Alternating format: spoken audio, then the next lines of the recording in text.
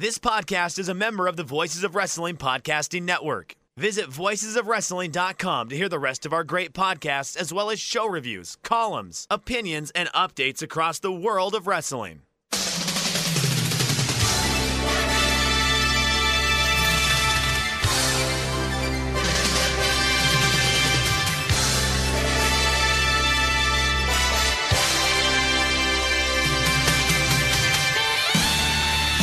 Hello everybody and welcome to the Super J Cast. I'm Joel Abraham, joined by David McDonald. I apologise for the audio quality this week because my microphone died. Haven't been able to get a new one yet. Been a pretty crazy week, hasn't it, Damon? Oh my God. This has been, I know everybody's been saying it. I know we're a little late to the party, but this has been, there's never been a week in my life like this. And it's not going to end. It's been crazy. You go outside and you feel like everything's okay because the sun's shining and it's not like it's a hurricane where you can physically see what's going on. Yet all around you is chaos and gone, and the things that comfort you and the things that you are used to in your everyday life is suddenly ripped up and thrown out the window. It's a weird feeling when you get two income streams gone in less than 48 hours. It's a weird feeling when that happens. That you would never thought. What was that? Sports. So first, sports, right? Uh-huh. This is for me personally. So the sports reporting is done. There are no sports to cover. So the Flyers and the Eagles and the Sixers and the Phillies, NHL season is shut down. They are not playing any games. There's nothing there. Sixers, basketball, nothing. So the entire leagues are shut down. I don't have money coming in because there's nothing to report. I am a per game employee. I'm freelance. So that money's not coming in. The second one is, for people who don't know, Joel knows, but so I would do like pub quiz, trivia, quizzo, whatever you want to call it. It's called Geeks Who Drink. And I ran a thing, 2 hours at night, doing that as well. That's another income stream gone. So that's like a weird thing to have happen. Over and above the fact that in New Jersey we have an 8 p.m. curfew. You are not allowed to leave the house after 8 p.m., only for essential people. We have no restaurants open.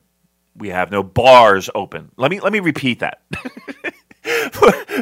And realize who this is and how this is impacting.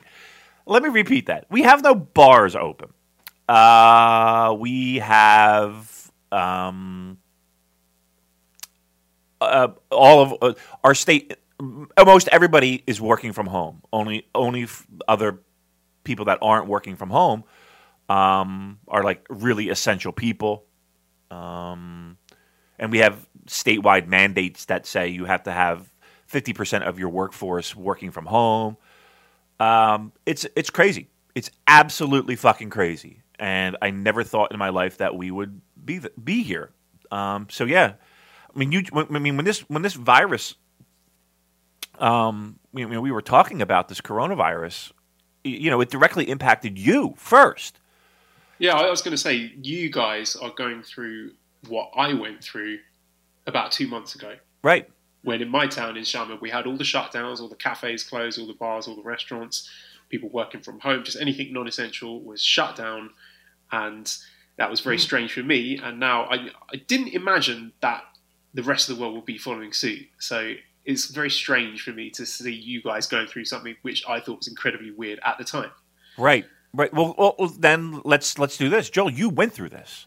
And I think that you are a valuable resource to a lot of our listeners who, I'm going to be honest with you, are probably going a little stir crazy, right? They're probably, they don't really know what's going on or what to expect or what give us a little taste of what, I mean, you have before. I mean, if you're a listener to the show, we have touched on it quite frequently, but like how long do you expect this to go on? Well, for Xiamen's example, we fairly recently, like a couple of weeks ago, the last confirmed coronavirus patient was discharged. So as things stand, I mean, if you take those government statistics at face value, Xiamen is free of the coronavirus. So I think there's something to be said for the fact that this shutdown isolation thing is quite effective. I've been saying it before, you can't do it halfway. You can't have, let's close down the sports, but then, everyone can go to restaurants and everyone's going to work as per normal. You do have to cut things back quite drastically to slow this down. So if you use Xiamen as a benchmark, I would expect things to improve maybe in a month or two, month and a half.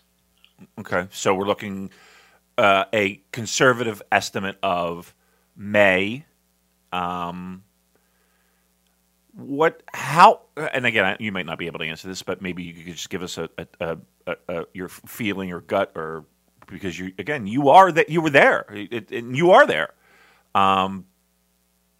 How did this impact business, and how did this impact, the shop owners and those restaurant owners and those people that depend upon that foot traffic and people coming in and spending money on their services and goods?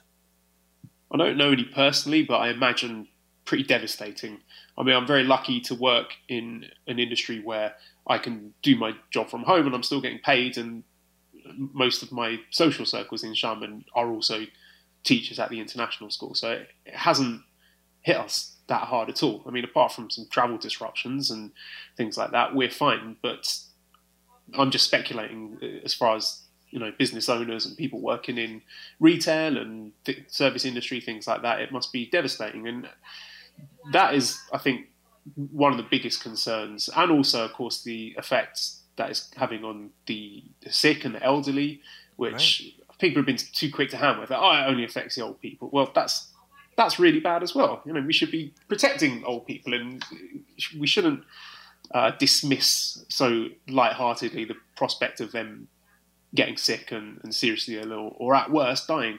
And I think, for Xiamen at least, even though it is quote unquote virus free, there are still fundamental changes to the way we live our lives. I mean, I'm not there at the moment, actually, I'm in Bangkok, but any foreigners returning to the country have to undergo 2 weeks of hard quarantine in a hotel. They've got to pay for it themselves. So if I were to fly back to Xiamen tomorrow, I would be paying out of my own pocket, stay in a hotel for 2 weeks, not allowed to leave the room, meals delivered to my door. So it's pretty serious business there. So, they've done the work to get it virus free, but then it also takes a hell of a lot of work to keep it that way. And there's no guarantees about the efficacy of that.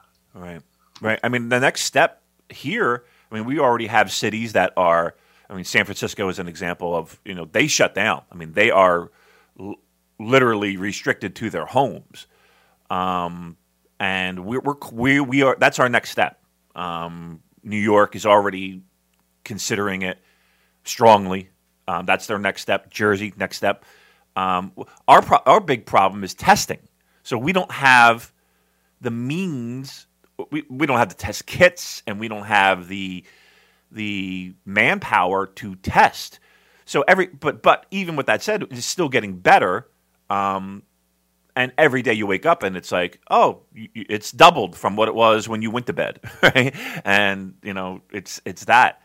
I'll tell you what, Joel. When this is all over, and it will be over, there will be an end to this if we do this right, and we suffer socially.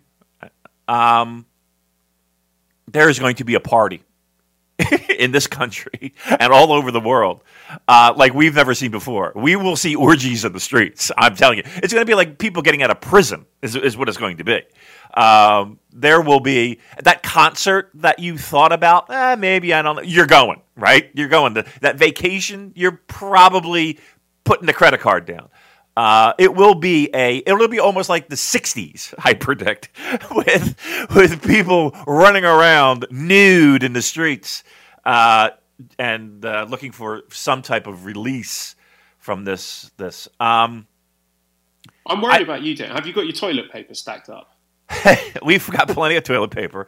I don't know why. I don't know why toilet paper of all things. I don't. Why is that an issue? Like, no, seriously. Even if you were you had nothing. You had no type of anything. Not even like an old T-shirt you couldn't rip up and just take a shower. I mean, just hop in a shower. It's a little gross, but okay, just do it.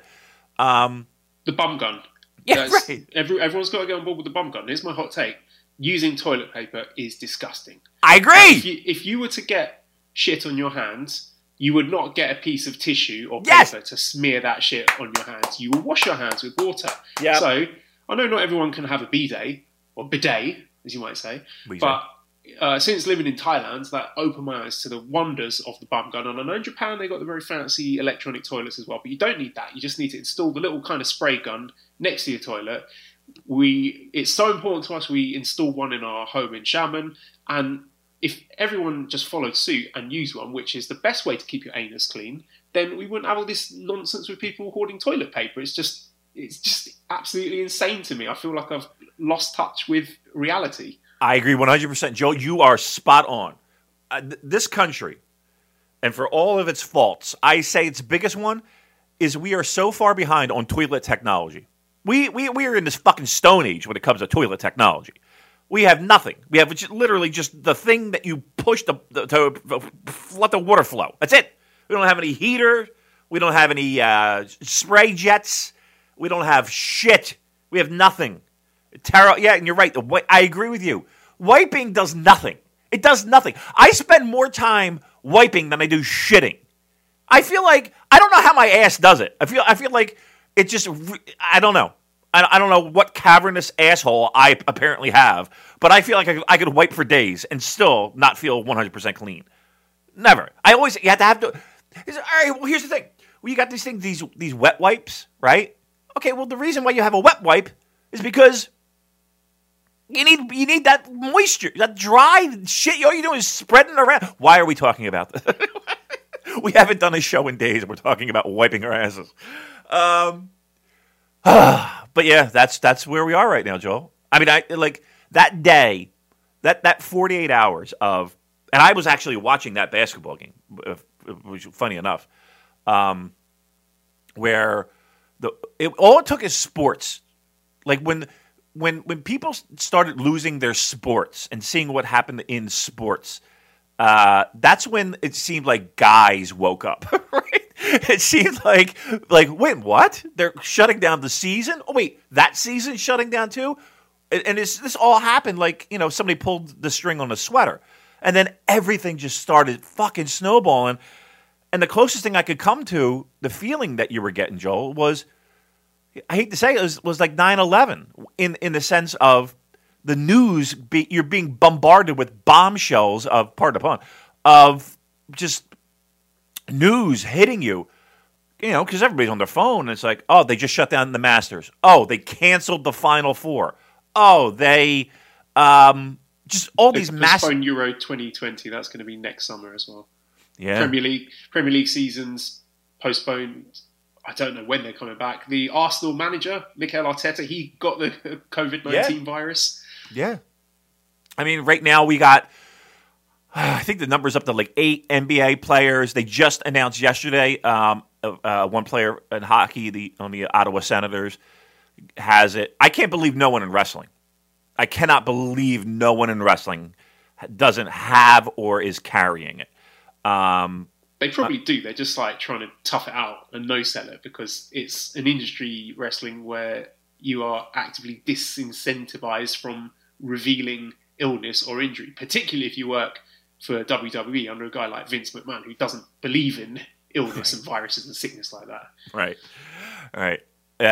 You sneeze in front of them and you get fired. I can't believe that. Yeah, I can't believe that you don't hear about these empty arena shows getting nixed and getting shut down. I can't believe they're allowed to even do that. I mean, we have in New Jersey, we're not allowed to have we're not allowed to congregate 10 or more people is the number that they set. 10 people. They got more than 10 people that I'm looking at AEW last night. And listen, I was just going to say that. That looked like a distinctly above 10 congregation there in that empty arena. Yeah, I mean, I appreciate what they did last night. I really do. And you can like AEW, you can hate AEW, you can like it, you can think it's great. That's not the conversation we're going to have here. Look, we confess up to being envious of AEW fans. Yep. Still getting their product. Yep. And WWE fans who are getting 2 nights of WrestleMania from various empty arena locations, from what I understand. I wonder where they got that idea. Yeah, I know. Really. I know. Well, don't worry about it. It'll look just like WrestleMania 2. Nobody gives a shit, and it's in different arenas. It's like performance theatre. There's something very dramatic about people cutting promos to absolute silence. I know. It really is. And, I mean, listen, I did backyard wrestling. You know, people always shit on the backyard wrestling. Well, now it's now that skill's coming in pretty fucking handy, isn't it? Isn't it now? We can go back to HWI. I can pop out the old tapes, show you how it's really done with a perform in front of nobodies. Oh, what a fucking week, Joel! It has been unfucking real. And add to this, because we do a New Japan Pro Wrestling podcast. We're still pining to bring up that word. We're still pining for a return.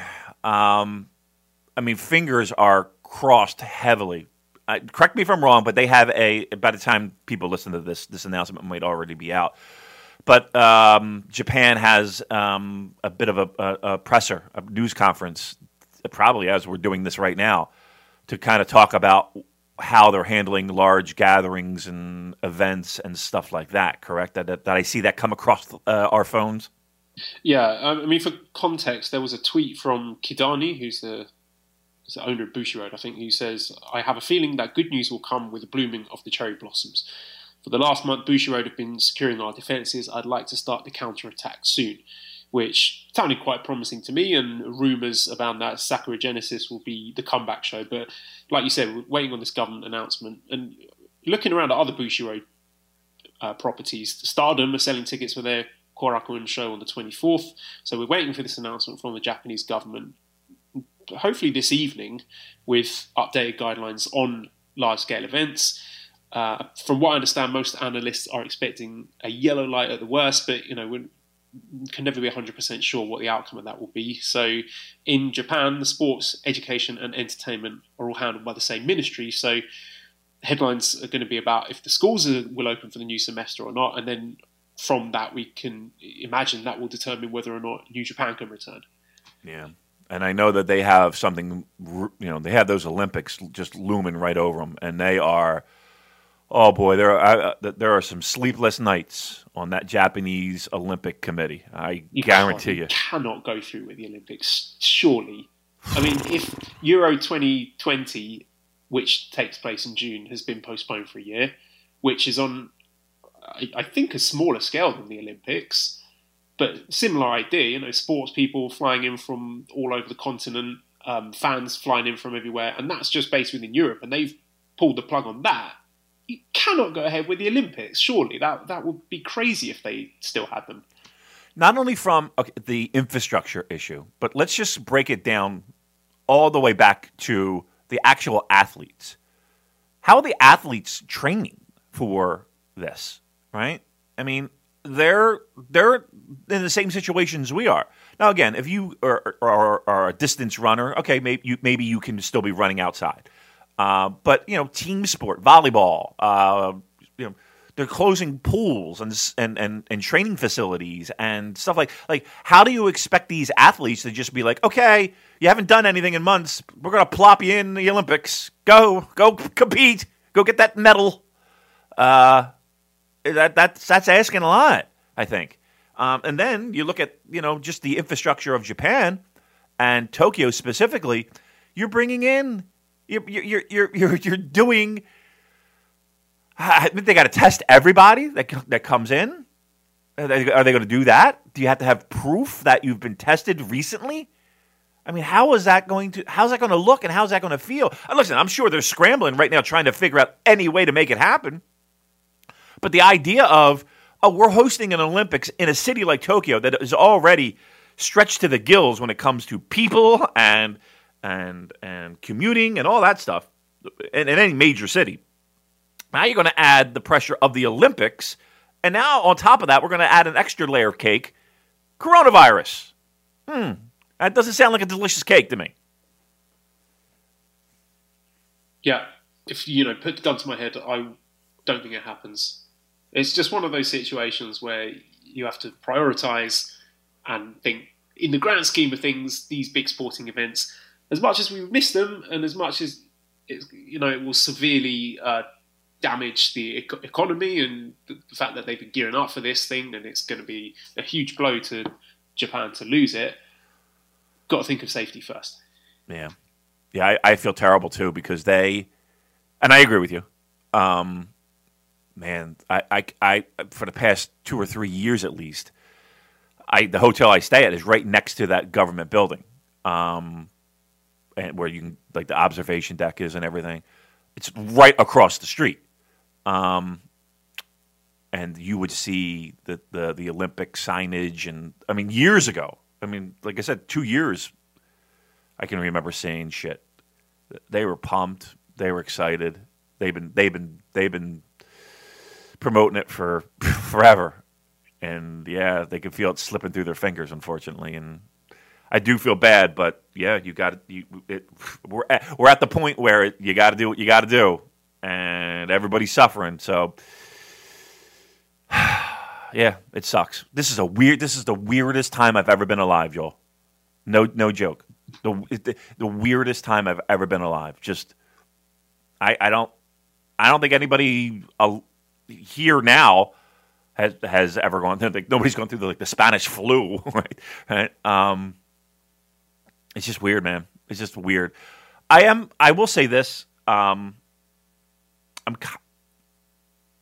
Well, I was going to say I'm proud of people and how they're kind of holding it together. But then you look on the news and you look at, like, no toilet paper. So it's like, okay, well, are we really doing that great? I don't know. I don't know how to feel and how to react. All I know is that now my wife's working from home and I have no freedom anymore. I can't. It's just terrible. I can't stand it. I like my private time. All right. Wait a minute. We're talking about bad news. What the fuck? We actually have great news on this show. Ladies and gentlemen, I'm sure you've heard, and I'm sure that Fale is still the linear ace of New Japan. That is one of the plus sides in New Japan Cup being cancelled. That's what you were going to say, right? No, that's not what. That is great news, I'm sure. That is not what we were going to be saying. Joel Abraham, ladies and gentlemen, let's give it up. Let's put a smile on our face. Let's talk about some cheerful shit here. Ladies and gentlemen, our own, the host, the leader of the Super J Cast is a father. Woo! Woo! Didn't I say this would happen, Damon? You did. I joked before that I'd get the latest episode out, pop the baby out, and be ready to return next week. And that is almost literally what happened. So the latest episode went up. Well, for me, I guess that would have been very late Wednesday night, Thursday morning. And Mally woke me up the same night, about 3 a.m. Water's starting to break. So first thing in my mind was like, great, I've got a week to get through this before we can record the next podcast, and I won't have anyone having to jump in to steal my spot on the show. So it all worked out brilliantly. But yeah, we went into the hospital.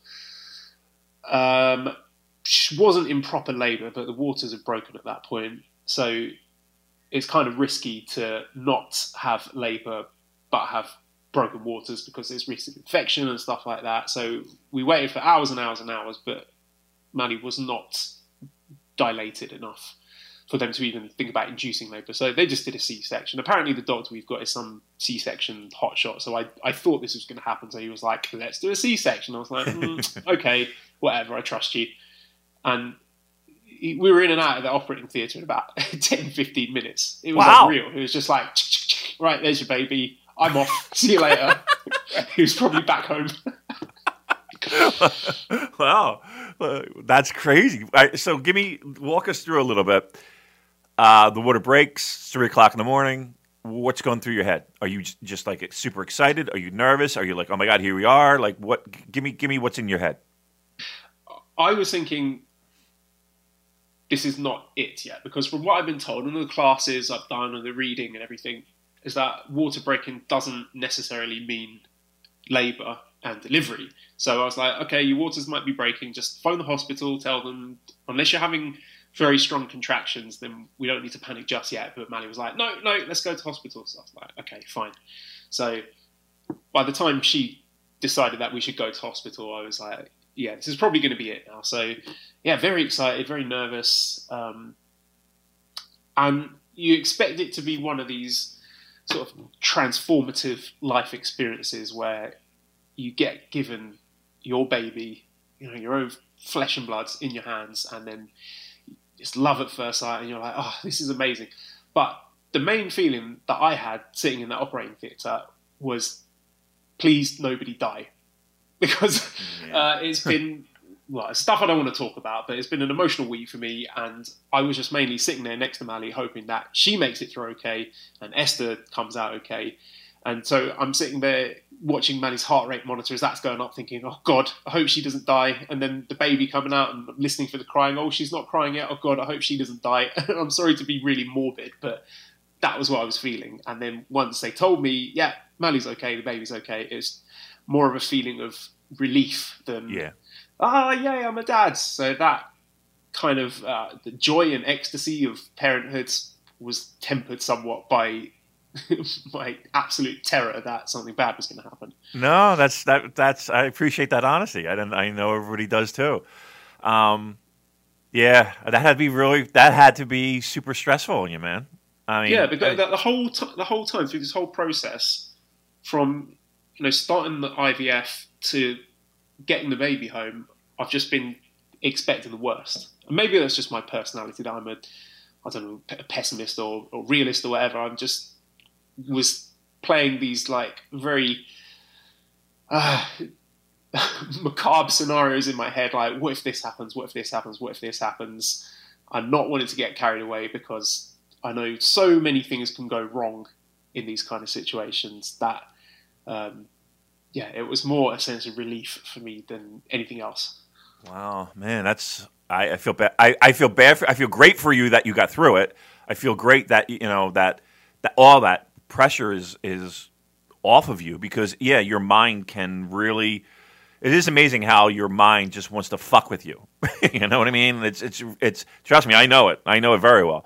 I'm proud of you, man. That's very good. Awesome job by you. And I'm like I said, when I got the news and the texts from you, you were like the first person I messaged, by the way. Oh my God, really? Was I really? Yeah. So there's, I think you and Dan and my family, definitely you guys were right at the top of the list. That's fucking awesome. Well, I feel honored. Cheryl and I were smiling ear to ear, seeing those pictures. We were so thrilled that everything worked out and everything turned out well. And listen, we're talking about you, and again, great job by you, but Mally as well. I mean, she was a trooper through this whole thing. So she's amazing. She's been so strong. It's just absolute inspiration through the whole thing. And even now, like, that's the hardest part for her. She's had major surgery, but is still expected to be on top of the childcare and the breastfeeding and all that. And breastfeeding is fucking hard work, Damon. It is really tough. And Mally was struggling a bit with it, and she was having her wobbly moments, and I had to sit her down and say, no, come on, you got this. So basically any job that didn't involve producing milk is on my shoulders, because I'm very lucky and privileged at the moment that I haven't got any work to do. We're having our quote-unquote spring break, so anything else, I'm like, let me take care of it. You just recover from your surgery, and I'll try and help you through the breastfeeding as best I can. But she is an absolute warrior. I can't praise her enough. Yeah. And it's weird, too, because you do have those big man tits, and you would think that you would be able to... You think you'd be able to chip in a little bit. For me. When I'm holding her, she's like, and I have to try and explain to her, no, look, I understand why you've made this mistake, but it's not going to work. All right. Well, again, I know everyone listening to this show is super thrilled. We're so happy, and again, if we're talking, we opened the show, of course, because we are Gloom and Doom podcast. That this week it is that mix of emotions, because we were super thrilled for you, and if I say super anything one more time, just punch me in the throat. But we were, and we're happy, and everything is okay. So again, we do have good news there. So and we needed it, and we got it. So great job by both of you guys. We're thrilled, and we can't wait to see Esther get training in the dojo as you tweeted out. And I'm sitting there, David, with my gorgeous newborn baby girl in my arms, thinking, this is what it's all about. This is life. And then I found out that I've pissed off the entire fanfic community associated with New Japan Pro Wrestling. Why is it, Damon, that when we absolutely rip the piss out of someone's writing on the internet, everyone loves it and says it's our best ever episode, but when we genuinely like people's writing and give it earnest praise, I get into trouble? It's not fair. I know you kept a lot of that stuff away from me, which is smart and good. Did we get raked over the coals? A bit. I don't necessarily think it was unfair, and I want to try and deal with this in a thoughtful and balanced way. So the best way I can deal with this, last week we put out a request, being the absolute attention whores that we are, that we wanted people to write fanfic about us. So we have a fanfic written about us, and I'm going to read it. And key caveat here, Damon, is that I've asked permission to read this. Okay, so good. This, I'm assuming I can, because I've asked for permission, I can say the person who wrote it is Tekker's Boy 67. Okay. Summary: Joel and Damon have an experience together that they won't soon forget. So, here we go. Ooh. For reasons that will soon become clear, Joel and Damon found themselves standing uncomfortably close in a dark room. A light clicked on. There was a woman seated at a desk holding a clipboard. Ooh. Books and papers covered the surface of the table. "I'm sorry that I had to bring you in this way," she said, pointing at the Joel/Damon tag and the explicit rating at the top of the fic. "But we need to talk." Damon and Joel exchanged a glance. "You see, talking about fanfic in your podcast like that is actually a major breach of ethics," the woman said. She caught them both with a hard stare. "I see you wanting to click out of this fic. You can leave, but then you'll never know what the fanfic author had to say about the Super J-Cast, and that will keep you up at night, won't it?" So this writer already knows what ridiculously huge egos we've got. Yeah. She's got us down to rights, or he, or they. The woman stood up. She pressed a button and an overhead projector turned on, illuminating the screen behind her. The academic field that examines fandom is called fan studies. The articles and books cited in this fic are real, actual peer-reviewed academic sources. She hit a button and the slide changed. It said, "Fanfic isn't the same as published literature." If you look at the publications in the fan studies field, you'll notice that scholars tend to approach fandom in the manner of a sociologist and not that of a literary critic. She paused, glancing at Damon and Joel. "This means that scholars use pseudonyms instead of crediting authors and don't provide identifying information without a fan's full consent," she continued. "Why is that?" "Well," she clicked to the next slide. This one said, "Fandom has historically been stigmatized." The fan studies field was born in 1992 when Henry Jenkins published Textual Poachers. The book was written in response to how the media and other academics were talking about fans in a negative and inaccurate way. Jenkins was the first person to postulate that scholars and outsiders shouldn't, and in fact couldn't, talk about fan subcultures without being part of the community in question, or at least in open dialogue with the community. The next slide says, "Exposing fanfic authors has very real consequences for their lives. Some fic authors are open and public about their life in fandom, but others are not. It's so important to respect their anonymity that FanLaw, a wiki about fandom and fan history, has policies in place to protect fans' identities." The woman paused for a moment. "In the past, people have gotten sued for writing fanfic. Things are better now, but that's always still a risk. Individuals in the past have also faced public ridicule or have potentially lost their jobs over getting outed as a fic author." And Mally's decided this is the perfect time to put on a load of washing. So there you go. Some bonus background noise there. Well, I might relocate to another room. Here we go. She flipped past the list of lawsuits over fanfics. But even if it isn't that serious, it's upsetting for authors to have their fics mocked or laughed at by an audience they weren't intended for. The next slide was titled, "Exposing fanfics to its subjects can harm them." Legal issues go both ways. Generally, content creators shouldn't read fic of their works, because if they accidentally incorporate an idea from fanfic, the fic writer could potentially take legal action against them. She clicked through a couple slides about fan fiction about real people. Wrestling fic is generally about the characters that wrestlers are portraying, not the real people behind those characters, but sometimes that's a difficult distinction to make. Some wrestlers would probably prefer not to know that fanfic exists of them. The slide after that said, "Profiting off fanfic is dangerous."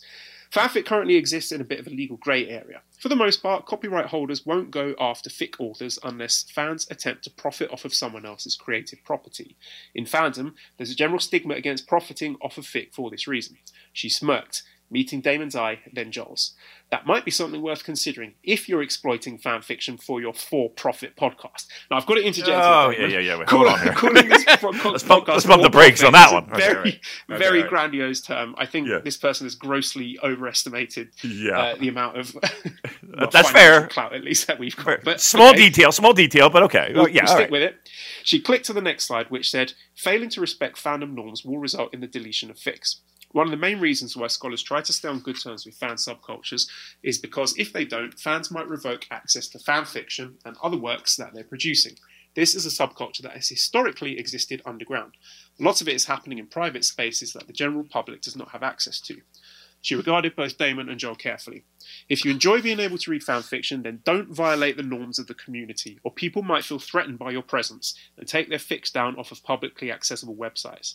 The next slide said, "If you want to talk about a fanfic, at the very least, get consent from the community." We're almost done. I'm sure you're pleased to hear that. You've both been very patient. She smiled at Damon and Joel. Some fans might be okay with having their fics publicised on your podcast, but others might not. At bare minimum, ask the author before featuring their work.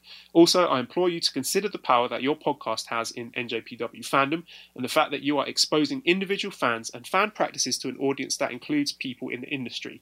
This has the potential to harm folks on all sides of the equation. The woman hit the button that turned off the projector. She looked back at Damon and Joel. "And that's the last from me. I'll let you get on with whatever you were about to do before I showed up. That's what you came here for, right?" She winked at them, then headed for the door. "I'm going to turn out the lights now. What happens next? Well, that's up for the two of you. If you want to know what fan fiction is actually about, all fan fiction, that's it. Fan fiction is having the power to decide what happens." So that's where the story ends. Presumably we, I don't know, wank each other off or something. Oh, yeah, I was just a little disappointed there were no tits, but... all right. I've got to take the L here, because I wrongly assumed that if these fanfics were on public website, that it was just okay to read them without asking permission, and I was wrong to do that. And I apologise to anyone who I might have upset or offended by reading your work without asking for permission. I should have asked for permission, and I'm really sorry about that, because I didn't know these things about the fanfic community, and it's on me. You know, that's my fault. I should have checked that stuff beforehand. So we genuinely we approached that with an open mind. We really love what we read. We thought it was fantastic, and I hope anyone listening to this will now understand a bit more about fanfic communities and treat them with the respect and the privacy that they deserve, because this is not something that they want, you know, wrestlers reading about, or random members of the public reading. This is their little corner of their own community that they would like to keep private, and I violated that privacy, and I apologise. It was an honest mistake by me, and I hope fanfic writers and the community can find it in their hearts to forgive me. Yeah, I will take the loss on this one. Absolutely. I mean, I did. I mean, I don't want to feel like I'm backpedaling or anything, but we'll take the solid loss on that one. That one. Huh. I mean, it does open your eyes to it. I mean, we really, again, we are sorry. That's a lot to absorb. So I appreciate the time and effort that this person took into writing this response in a constructive and informative way. They obviously put a lot of time into it, which shows that they are open to having, some sort of dialogue with us. And I messaged this person saying, was it okay for me to read their fanfic on the podcast? And they said yes. So a moment of reflection and growth for me, at least. There you go. All right. Hopefully, we make amends with that community again. And here's the thing: at the end of the day, we really did like, again, we do a show, and we try to be a little entertaining, a little tongue in cheeky. We get it. We really liked it. we really did. I mean, those were genuine reactions. So, but again, I understand what was said in that piece about people. They don't necessarily want that type of exposure. So we get it. We appreciate that person taking the time to write another good story. Let's put it, not for nothing. That was good too. So again, and also we got a great testimonial out of it. Hands down, the most tolerable straight dude English language Puro podcast. So I hope we can keep that title. Yes, I'm very proud of that. Me too. I mean that. I want a T-shirt of that. Can we make a T-shirt of that? Can we get permission for that quote? I want a T-shirt of that. All right, good. Hopefully everything is sorted and we can coexist peacefully at this point. So I don't want. Joel's a new dad. He's got a lot of stress. He doesn't need this. He doesn't need this in his life right now. You know what? You know what the worst part is? It's not the actual parenting bit, because the feeding, nappy changing, washing, burping, all of that stuff. Absolutely, I wouldn't. I like it. I like doing it. It's cool. I love spending time with my little daughter, but it's having to deal with all the paperwork, like the insurance from the hospital, and then trying to apply for, getting a birth certificate translated and certified at the same time, and then applying for her English passport, and then applying for a Thai passport, and then I've got to get a Chinese visa after that, and then apparently when we go back to China, we've got to be quarantined at the hotel for 2 weeks. So it's all that extra shit that makes it stressful, not the interactions with the baby itself, which are for the most part delightful. What's the one thing that you like? And I actually kind of talked about this before we even went on the air, and we were like, we got to save this for the show. We need all the material we can get.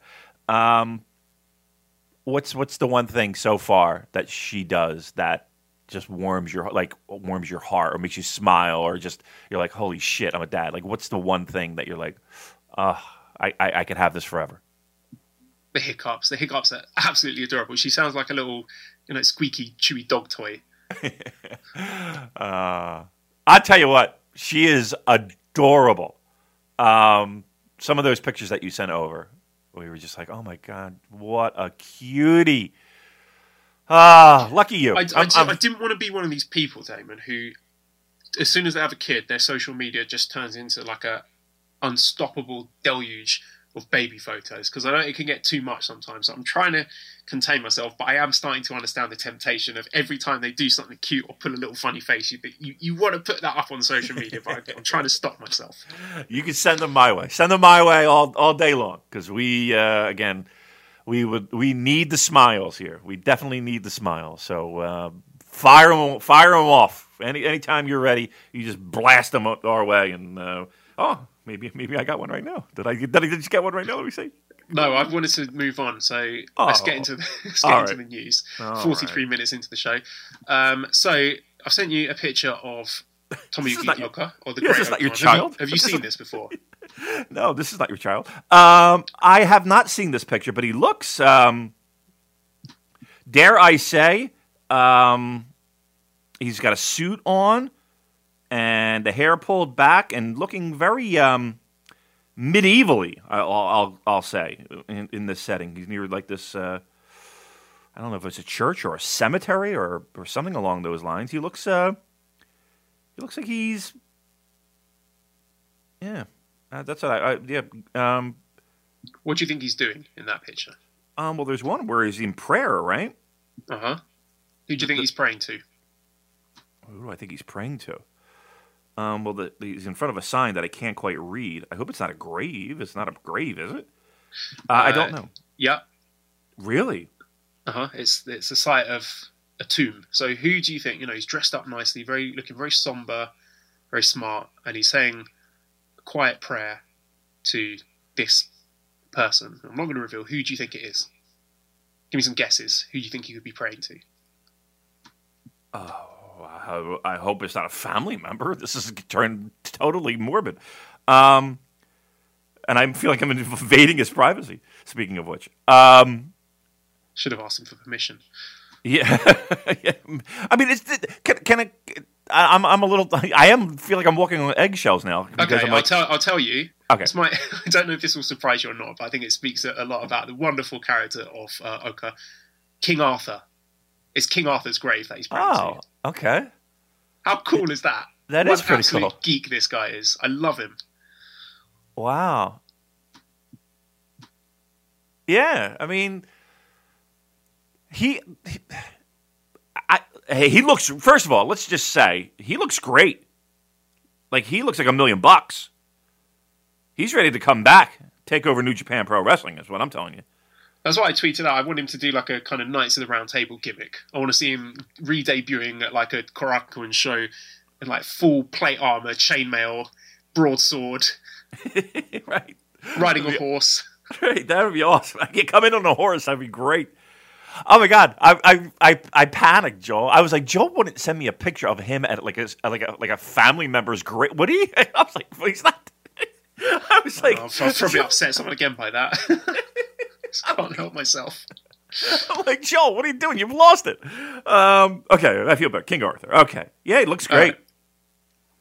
There you go. I just thought it would be a funny, light-hearted thing to start. Let's news. So WrestleMania weekend fallout. So given that WrestleMania is going to be behind closed doors, empty arena stuff, other companies are in a lot of trouble because of this. And the New Japan Lions Break Project 3 show, which was scheduled to take place in Tampa, Florida on April 2nd, has been cancelled. So that is a direct effect of the COVID-19 situation and WrestleMania not going ahead as scheduled. That Lions Break Project 3 off the table. And also the other shows like the WrestleCon, we're looking forward to some exciting matches with like Will Ospreay, Shingo. That's all off the table as well. So that's a big blow, isn't it? It is a big blow. I mean, once again, anything involving the United States is cursed for New Japan Pro Wrestling, it feels like. Yeah, I mean, I'm not so concerned about the Lions Break show. I mean, even though it is a New Japan show on that weekend, and it would have done, it would have sold out, I'm sure, if it hadn't already. The Ring of Honor show was pretty sexy as well. The WrestleCon show, of course. Yeah, there's a lot of people that were hurting that week, or the loss of that week. It was announced that Ring of Honor has shut down for months. That can't be good news for Ring of Honor, a company that it feels like depends a lot on live gates. They're not running shows. I mean, nobody's running shows aside from WWE and AEW at this point, and they're empty arena shows, quote unquote. That weekend is a big weekend for a lot of these promoters, and you could see online the WrestleCon stuff.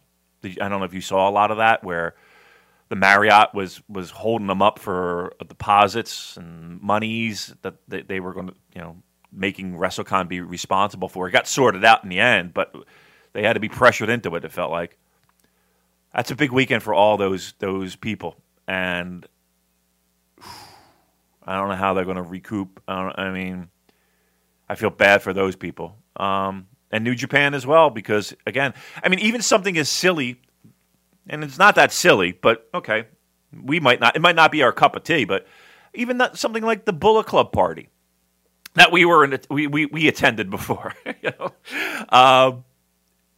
like that. That's a big, to shell out money and then do refund. These, it sucks. It sucks all the way around. Now, my biggest thing is this. You were talking about flights, Joel, and how, the governments are making you quarantine when you fly back into the country. I don't know how this impacts things, but, Will Ospreay did that empty arena show in England, right? Is he going to have trouble getting back into Japan? That's a good question. I'm not sure what the international travel restrictions are for people flying into Tokyo. So, I don't know. Yeah. I mean, I hope not, because if I mean, listen, you don't know. Well, let's put it this way. He knew of the situation, at least, when he left, right? He knew that things, again, maybe not the sweater being, the string being pulled on the sweater, maybe not that bad, but like at least he knew the Japanese situation. He bought his ticket. He knew what he was getting in for. Right. So, I don't know. There's a little bit of me that's like, ooh, I know you got to work, and I know, but was that the most responsible thing to do, to go take a flight over to England to do an empty arena show? I mean, I don't know. Maybe he was going there to see mom and dad. I don't know. But it did seem like you shouldn't be traveling, man. You should be sticking put, because you got to be ready to go if and when the company that you have a contract with is ready to rock and roll, right? You can't be quarantined for 14 days. That's not a good thing. I would be inclined to give him the benefit of the doubt on that one, given that there is no fixed start date for New Japan. It was not an unreasonable assumption that this hiatus could be going on indefinitely. So why not make the most of the time and go back and see your family? So yeah, I think that's all right. All right. Listen, because I'm looking at my own situation where my employers have told us, if you can't make it back, don't stay where you are if it's safe. So right. We don't have a start date confirmed yet. So they've said to us, if you can get back to Xiamen by this date, great. If you can't, don't worry about it. Okay. And I guess that's a similar situation to young William. All right. Listen, I'm just trying to be responsible here. Trying to get some responsibility. I just want to point some fingers. I want this to stop is what I want. All right. Yeah, but WrestleMania weekend is in the shitter, and it's big money for every single promotion under the sun. And we're going to wipe the slate clean, and I don't know what the fuck we're going to do, to be honest with you. Everybody, here's my biggest fear, Joel, is that everybody circled the 31st, Genesis as like, okay, and there's hope here, and I feel like people are building up that hope really hard. I hope so. I hope in some capacity there is a show. I hate to see what would happen if they have to cancel this show too. That is a big fear of mine, because I think everybody's resting their hopes on this show happening, and if it doesn't, yikes, we got problems. You know that as soon as this episode is published, that it's going to be no more New Japan until 2021 or something like that. But, I'm optimistic. I'm keeping my fingers crossed that we're going to get some good news later today about Sakura Genesis. And more good news, Damon. Jushin Thunder Liger, your boy, will be inducted into the WWE Hall of Fame. How about that? From Bash. How does Damon feel about Liger being in the Hall of Fame, and will he watch it? I don't even know if the Hall of Fame gimmick is going ahead as it normally would. So is it going to be an empty arena Hall of Fame, or just video packages, or nothing? But your thoughts, please, Damon. Well, from what I understand, the Hall of Fame is going to be held off until SummerSlam weekend. That was the scuttlebutt on the street. So there's that. Do you think he would even go? Do you think he would go? Do you think he would go to wherever that ceremony was being held? If everything is back to normal and it's safe for him to do so, yeah, I think he would. Why not have a holiday to wherever it's going to be? Where is it? SummerSlam this year? Isn't it in isn't there like a takeover in Boston? Isn't it? Is SummerSlam in Boston? That's the same day as MSG, isn't it? The takeover. Yeah. So he could go down, do the Hall of Fame, and then he can stick around for the Wrestle Dynasty show. Yeah, I mean that seems very likely. That seems very likely. I don't. I mean, listen, I'm not going to be like, you can't be in the WWE Hall of Fame. You're a New Japan guy. All right. Did you like his match with Tyler Breeze? Want to review that one? Yes. It was a funny, he did his whole shtick. He did the same shtick he did, every time he had to wrestle Dalton Castle. Look, it's just a way for him to be acknowledged, and I got no problem with it. I mean, there's a lot of people in that Hall of Fame, and I put it in the biggest air quotes I possibly can, that you wouldn't expect. Inoki's in it. I think Ricky Dozen's in it too. So, look, it's good for him. If he goes and everybody fawns on him over him, and the guys give him the respect that he's going to get, good for him. He could be in the rodeo Hall of Fame. I don't give a shit. You know what I mean? Good for him. Let him be honored and praised everywhere. Because to me, he does deserve it. Again, from a pure WWEF impact, it's minimal. But there's not a person in that locker room that doesn't know him, isn't influenced by him in some small way. So no, put him in. I can't believe that they actually were going to. That's more shocking to me that Vince even has any idea who he is. That's kind of funny.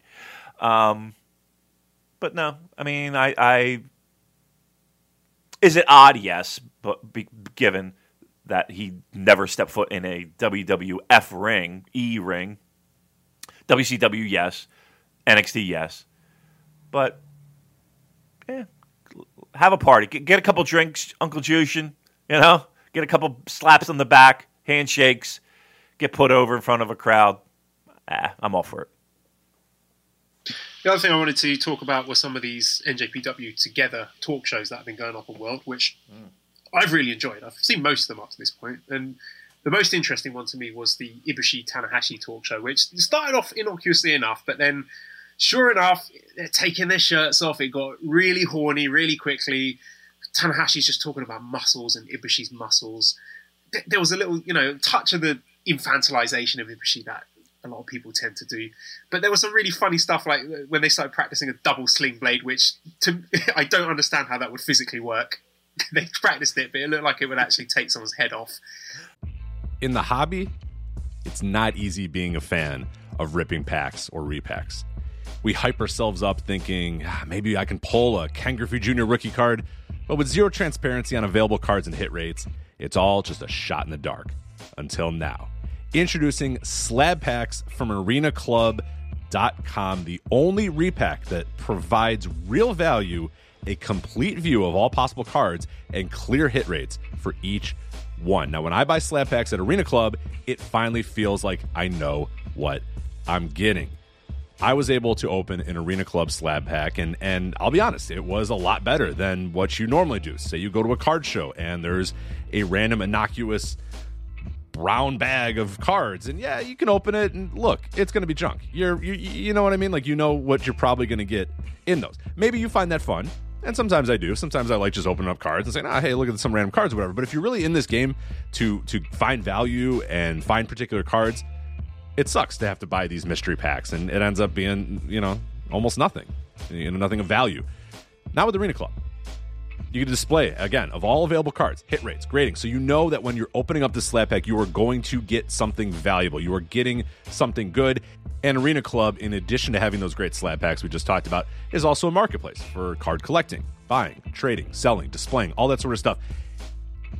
But those Arena Club slab packs, man, they are revolutionizing the repack game with transparency. After your pulls are revealed, they'll immediately be placed in your vault for safekeeping or trading and selling, and you can have them officially graded by Arena Club as well. So again, setting these things off, it's going to be officially graded by Arena Club. And the Arena Club grading process is accurate, fast, and transparent, with full grade rationale provided and explanation of how your card was scored. So whether you're buying, selling, trading, or displaying, Arena Club is the card collecting platform that you have to check out. So right now, I've got a special offer here for Voices of Wrestling Network listeners. You can get 10% off of your first purchase by going to arenaclub.com/VOWnet. Again, that's arenaclub.com/VOWnet. Now, that's a crazy offer. That's 10% off a $400 slab pack. $40 off right there. 10% off your first purchase. No matter what that purchase is, 10% off. Again, that's arenaclub.com/VOWnet. arenaclub.com/VOWnet for 10% off your first purchase on Arena Club. And we thank them for sponsoring the Voices of Wrestling Podcast Network. Asking Ibushi, who would you like to wrestle? You could wrestle anyone you haven't wrestled before. And he says Tanga Loa. He's talking about he wants there to be 25-hour days instead of 24-hour days. Then we got some stuff with Yano coming out as the arm wrestling champion. Ibushi and Tanahashi like to watch each other sleeping on the bus and take sneaky photos of each other. I mean, it was pretty crazy, I thought, the way it kind of like spiraled into this very a kind of situation that I would have thought would be ripe for fanfic. And I want to sort of touch on the relationship and the dynamics between Ibushi and Tanahashi and compare it to the dynamics with Ibushi and his previous tag team partners. Damon, did you get a chance to watch this talk show? I did. And it was kind of a different feel in the sense of you kind of expected more of a, for lack of a better a father and son, and it really didn't feel that way at all. It felt like older brother, younger brother, if we're having any type of family dynamic, but it more felt like the guy at work that is pretty cool, right? But might be a little bit older, and the younger guy, it kind of felt like that dynamic where they're sharing Led Zeppelin albums. I don't know. This is how Nicole compared her analogy, because she's our resident Ibushi scholar. So she said Tanahashi was treating it like it's a first date. Quote, "I want to learn more about this man with the pure soul of a boy, except now I have more questions than when I started." Yeah. It did, like I said, it did take a weird take of, you had, of course, the shirts came off and the muscle building and the,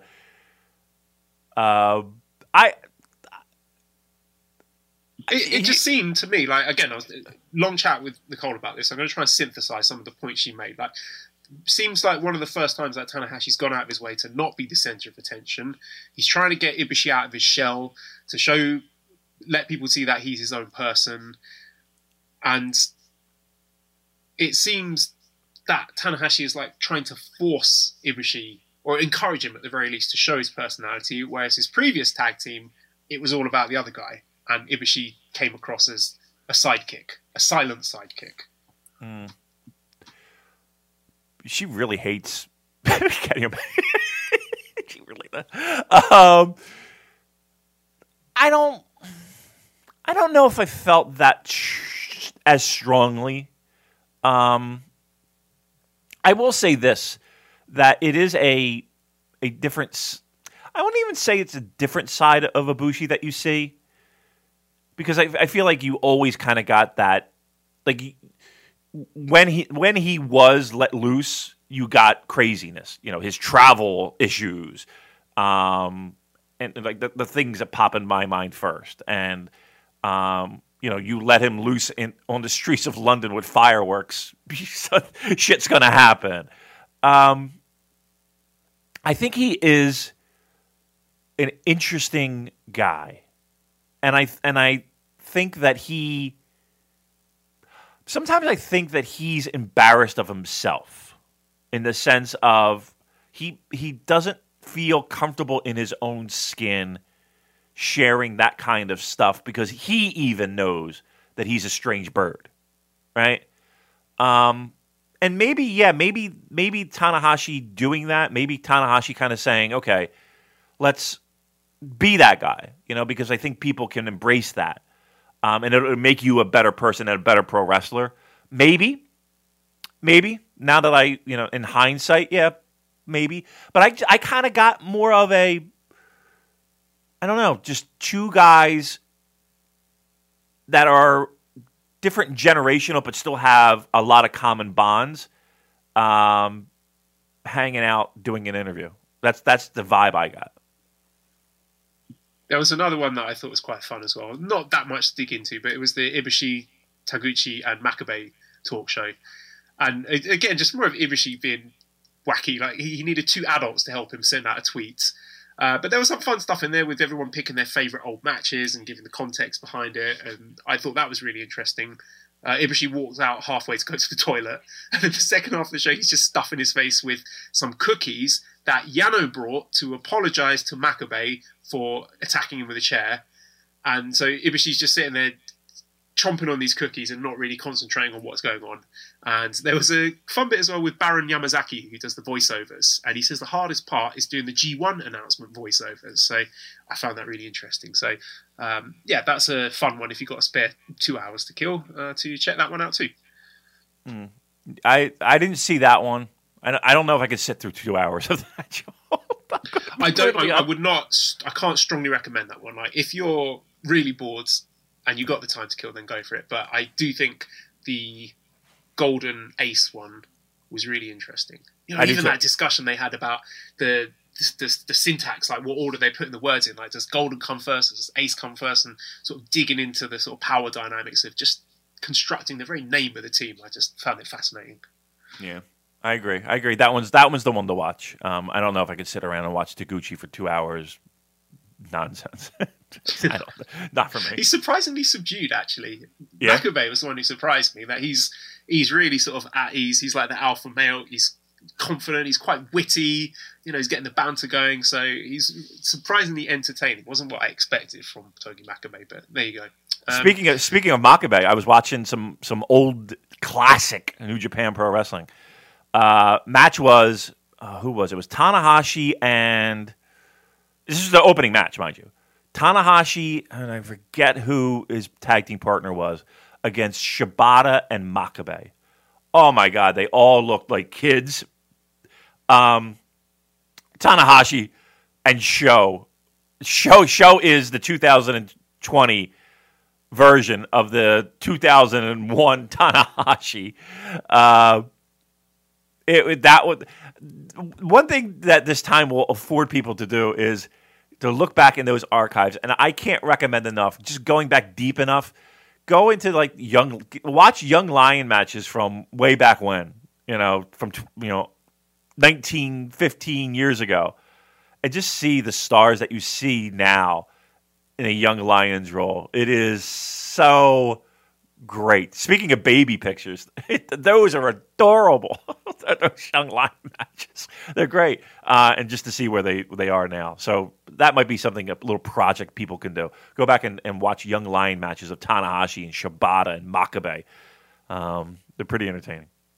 Well, let's segue into the Super J-Cast Classic Watch Along. So we got your recommendations, put them all into a Google Doc. So we thought we could do, let's say, 4 matches per week whilst New Japan's on hiatus.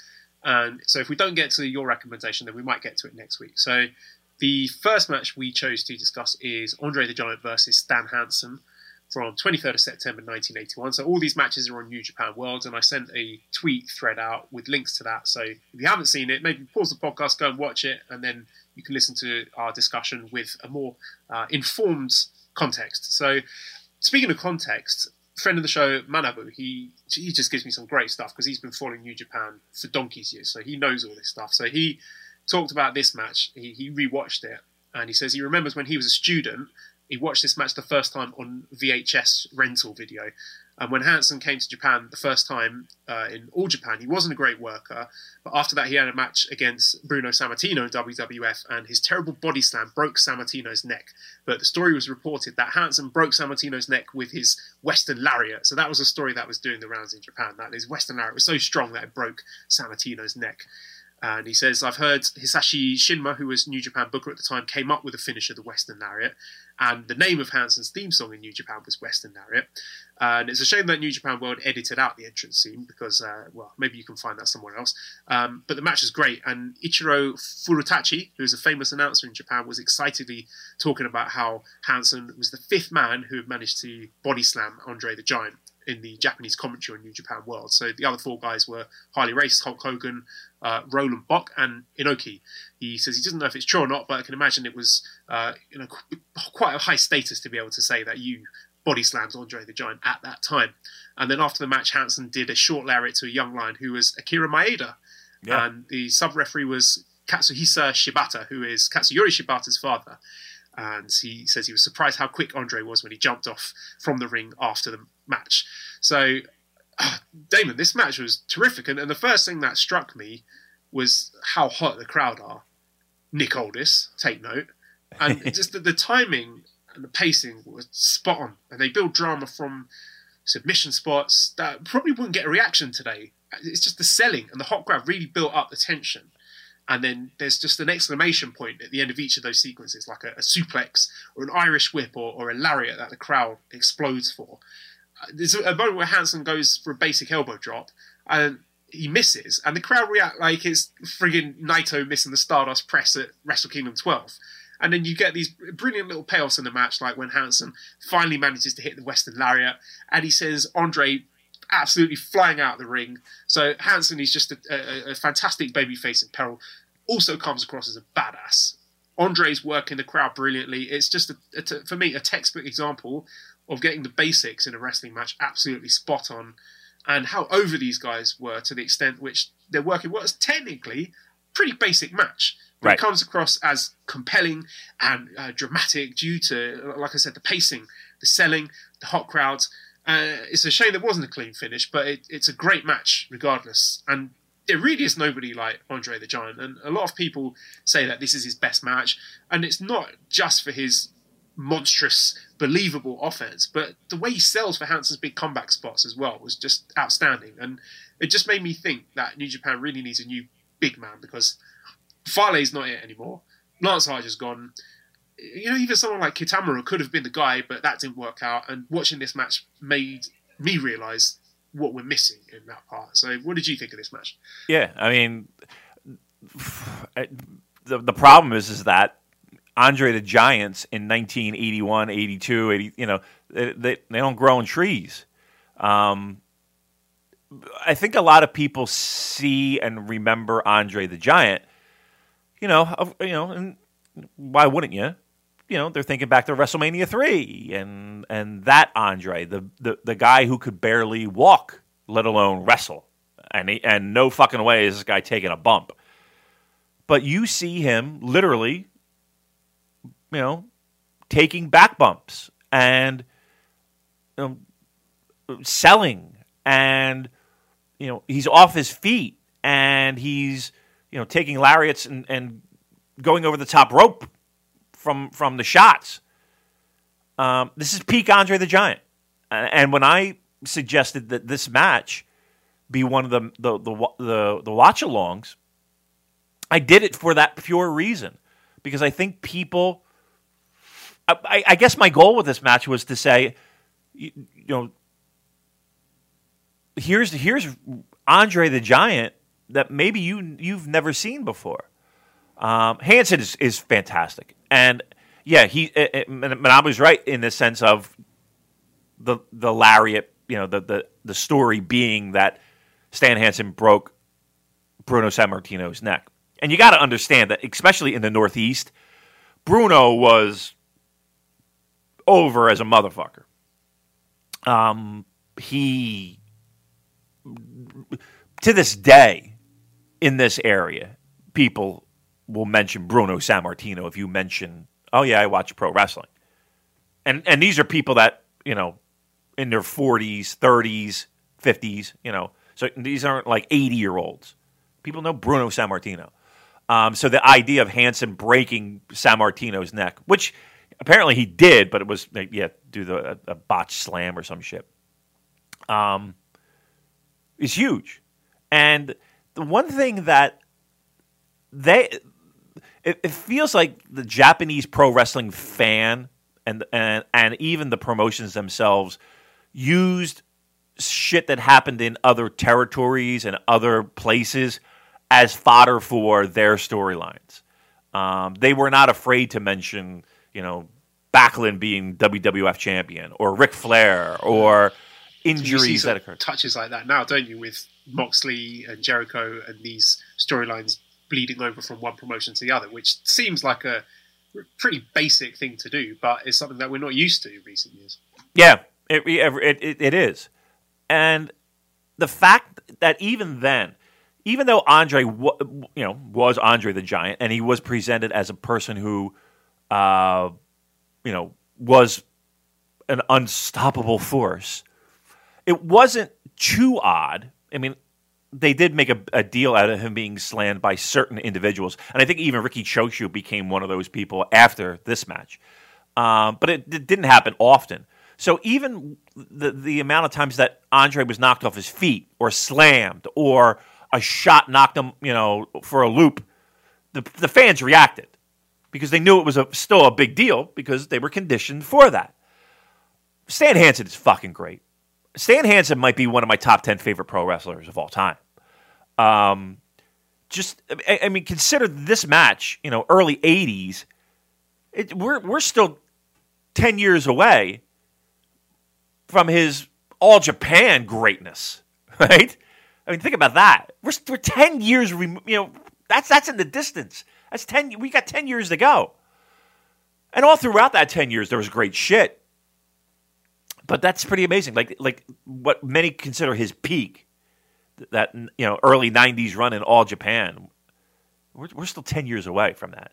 And again, we got Andre the Giant at arguably his peak physically, and a red hot crowd.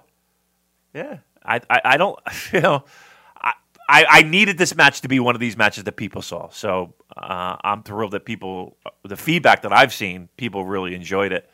And if you haven't watched it, there's a reason why it's on the list of the first four, because I think it's, again, we're not looking at Okada Tanahashi here, but I just think that for what people remember of Andre the Giant, this is, to me, his best in-ring performance. Should we move on to the next match then, which was Tomohiro Ishii versus Katsuyori Shibata in the G1 Climax 2013 Day 4. So again, I'm going to give you the context of this from Manabu. So regarding Shibata, there are a lot of stories about him. He left New Japan to try to get into MMA. In his MMA matches, he showed a strong mentality, but he wasn't that successful. He ended up 4-11-1 by August 2011. So suddenly, a situation emerged where he had to do pro wrestling again. So on December 31st, 2011, he returned to pro wrestling to compete on the Inoki Genome Federation's Fight for Japan Genki Desu Ka Omisoka 2011 year-end event. During that event, he teamed with a fellow pro wrestler turned MMA artist, Kazushi Sakuraba, to defeat the team of Shinichi Suzukawa and Atsushi Sawada. And from what I understand, Shibata had a lot of fun in this match, so he changed his mind, decided to return to pro wrestling and New Japan, but he was not exactly welcomed back by many New Japan fans. Tanahashi and Nakamura have been sort of dragging the company out of these dark ages, so finally New Japan was getting better. So then suddenly Shibata came back, who originally was supposed to be one of the three musketeers with those fellas, and Tanahashi and Nakamura pretty much hated Shibata for what he'd done. So especially Nakamura. So we had a match that was Nakamura and Ishii versus Sakuraba and Shibata on February the 12th, 2012. So this match was like a preview of the match we're about to discuss. So the Shibata Ishii match and the Nakamura Ibushi match were at the same show in Osaka during the G1. Nakamura Ibushi was chosen as Tokyo Sports' match of the year, but some people who were in the venue say that Shibata Ishii was better than Nakamura Ibushi match. And moving over to Ishii, he debuted at War, which was Tenryu's promotion, and he was just an ordinary small junior guy. Then War collapsed, and after that Ishii wanted to be Choshu's pupil, so he re-debuted at WJ, which was Choshu's promotion, but then that collapsed too, so Choshu returned to New Japan again with Ishii. So for New Japan, Ishii was like a free gift, so he was just originally a jobber, like Doki. But he tried to make better matches every day, stepped up little by little, finally entered the G1. So for Ishii, this G1 2013 was his first year. So thank you so much, Manabu, for the context, because that really provides a lot of insight here, because you've got two guys going into this match with a point to prove. And that historical context helps you understand why this absolutely ridiculous match happens. And this is kind of like an entry-level match for when you want to recommend New Japan to a newbie. It always comes up, I want to get my girlfriend or my mate into New Japan. What match should I show them? And this is one that comes up quite a lot. And I do miss these 10-minute violent sprints. And I love a short, big match. Like Okada versus Zack Sabre Jr. in the G1 last year. I love that, and that was really short too. And it also makes me realise that Ishii has basically remained unchanged for the last 7 years. And just watching this, how much do you miss Shibata? Oh, it hurts, doesn't it? And there were just great moments here, like Ishii no-selling the German suplex, hitting the German of his own, and then lariating Shibata out of his boots. And the headbutts as well. I'm not quite sure how I feel about those. What do you think? What did you think of the match? I mean, how many people come to us and say, this match was the starting point of my new love affair with New Japan Pro Wrestling. This match was the match that woke me up to what they were doing. Because I think a lot of people, they might have been fans in the 80s and the 90s, and then they kind of, for whatever reason, maybe the product wasn't that interesting to them, or life took over, whatever the case may be, they pulled away. And then, they're still watching pro wrestling, but they're certainly not as hardcore into it as they once were. And then they come across this, and people recommend this match. And I truly feel that, like, you could put a little marker and a little flag on this match. And to me, this is the one match that kind of helped redefine New Japan Pro Wrestling fandom to a lot of hardcore, or at least former hardcore pro wrestling fans. You're right. I miss Shibata so much. Like, you watch this match, and it's not flamboyancy, and it's not your pro wrestling, your standard pro wrestling charisma. But holy shit, does this man have a presence and a feel, and again, for not doing a lot, has this aura and charisma that is really hard to replace. Like, that was the feeling I got after I watched this. Besides, what a great match! Again, a sprint. Right up, just again, they're both sitting in opposite corners, and they're doing the ring introductions, and the bell rings, and they're just like two wrecking balls bashing into each other, and it doesn't stop from there. It just goes, and it's a sprint. And you're right, it's not a 30-minute epic. It is just two guys going as hard as they can for the 10, 12 minutes that this was. Outstanding. Some of the punches, right in the mush. And keep in mind, I'm sure these guys have a lot of dings and a lot of dents, even at this point. But what we're looking at here is Shibata and Ishii. I mean, you compare it to where we are now, and even a handful of years ago. There's a lot more body damage that these guys have collected throughout the years. So we're kind of getting a little bit of a little fresher, right? A little fresher Shibata, a little fresher Ishii.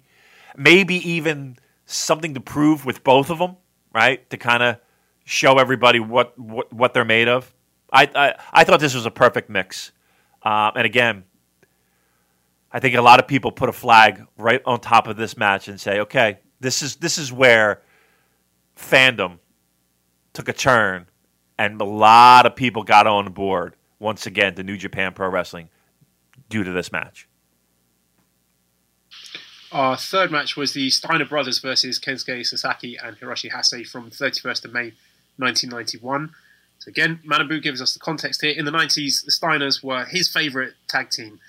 He actually mentions his favourite match as the Steiners versus Vader and Bigelow, which maybe should be one we check out in another week. So the Steiners versus Hase and Sasaki in Osaka-jo Hall is a rematch from their New Japan debut in the Tokyo Dome. And Manabu was there, and it was the best match in that show. We saw the Frankensteiner for the first time, and all their other moves, which we'd never seen and never came up with. So they were all shocked really excited to watch the rematch. And he says he loves their theme song in New Japan too. And strangely, the theme song is Sid Vicious's theme song in WCW, but Manabu doesn't know why. And I mean, on my part, Damon, I absolutely love the Steiners as a tag team. I just love the aesthetic of these two like ridiculously jacked up dudes in their stripy singlets, and just both of them look like absolute nutters. Like they might just start shooting on you if you look at them the wrong way, because there's just this sense of danger and unpredictability about them. And they kind of remind me a bit of Killer Elite Squad, like KES were getting to that point, specifically their match at Wrestle Kingdom 12 when they come charging out down the ramp looking like a pair of maniacs. And this was terrific. The Dangerous Drive is such a great move, and I love Scott Steiner doing his little fist pump after he hits the Frankensteiner before he pins Hase. Closing stretch, it reminded me a bit of the evil Shingo versus Ishii-Goto match from New Year's Dash. And quality, high level, meaningful tag team wrestling. I'm a big fan. Yeah, Steiners were awesome back in the day, dude. They were great. And again, keep in mind, this is, they were brought over. Rick Steiner was in like Bill Watts' territory, and even Scott was too. He was like Scott Rick Steiner or whatever it was, and he was just kind of floundered in Mid-South and UWF, and Rick, he was in Eddie Gilbert's group, but he was just kind of there, and then they kind of turned, when Crockett bought out Watts, and Rick Steiner was brought over. He was brought in to the Varsity Club. I really liked the Varsity Club a lot growing up. It was him and Steve Williams and Mike Rotundo, and they all had their Letterman jackets and shit. And I don't know, I kind of dug it. And the Steiners kind of turned into, by accident, it felt like it really felt organic. Them taking over, especially for newsletter readers and tape traders and shit like that. Like they became the blueprint for what tag team wrestling should be. And they felt like guys that were, unfortunately, like drunk frat guys or drunk rugby guys that would give you a noogie, at a moment, or give you a wedgie at a moment's notice, but yet you still felt compelled to watch. And there was, at the time, Joel, Scott Steiner got so, there was so much focus on what he was able to do in the ring that there was actual serious discussion about having him beat Flair for the title. Because there was so much buzz around Scott Steiner. And again, this is before Big Papa Pump and that madness. He was molten red hot.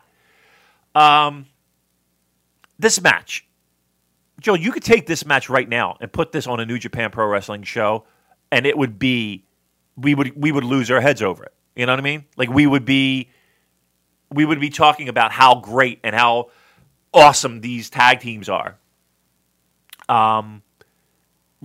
Today, I thought the Steiners were one of my favorite tag teams. They still are to this day. Their New Japan run is tremendous. Hiroshi Hase, can we talk about him? How great he is! He is fantastic, and just silky smooth to me. He was always one of my favorites. I love this feud. These two teams, I would put them in the top 5 of my favorite tag team feuds. And any one of their New Japan matches, you could sit down and watch and just be. And again, they would hold up today, and that's the highest compliment I could possibly give right now. Yeah, absolutely, and I really think that's something that has been missing, I would say, over the last couple of years in New Japan, but it seemed like they were just about to turn the corner on that and have some proper high-quality tag team heavyweight wrestling. So we'll wait and see. I don't know if they're going to get to these heights yet, but certainly having the belts on Ibushi and Tanahashi is a good start.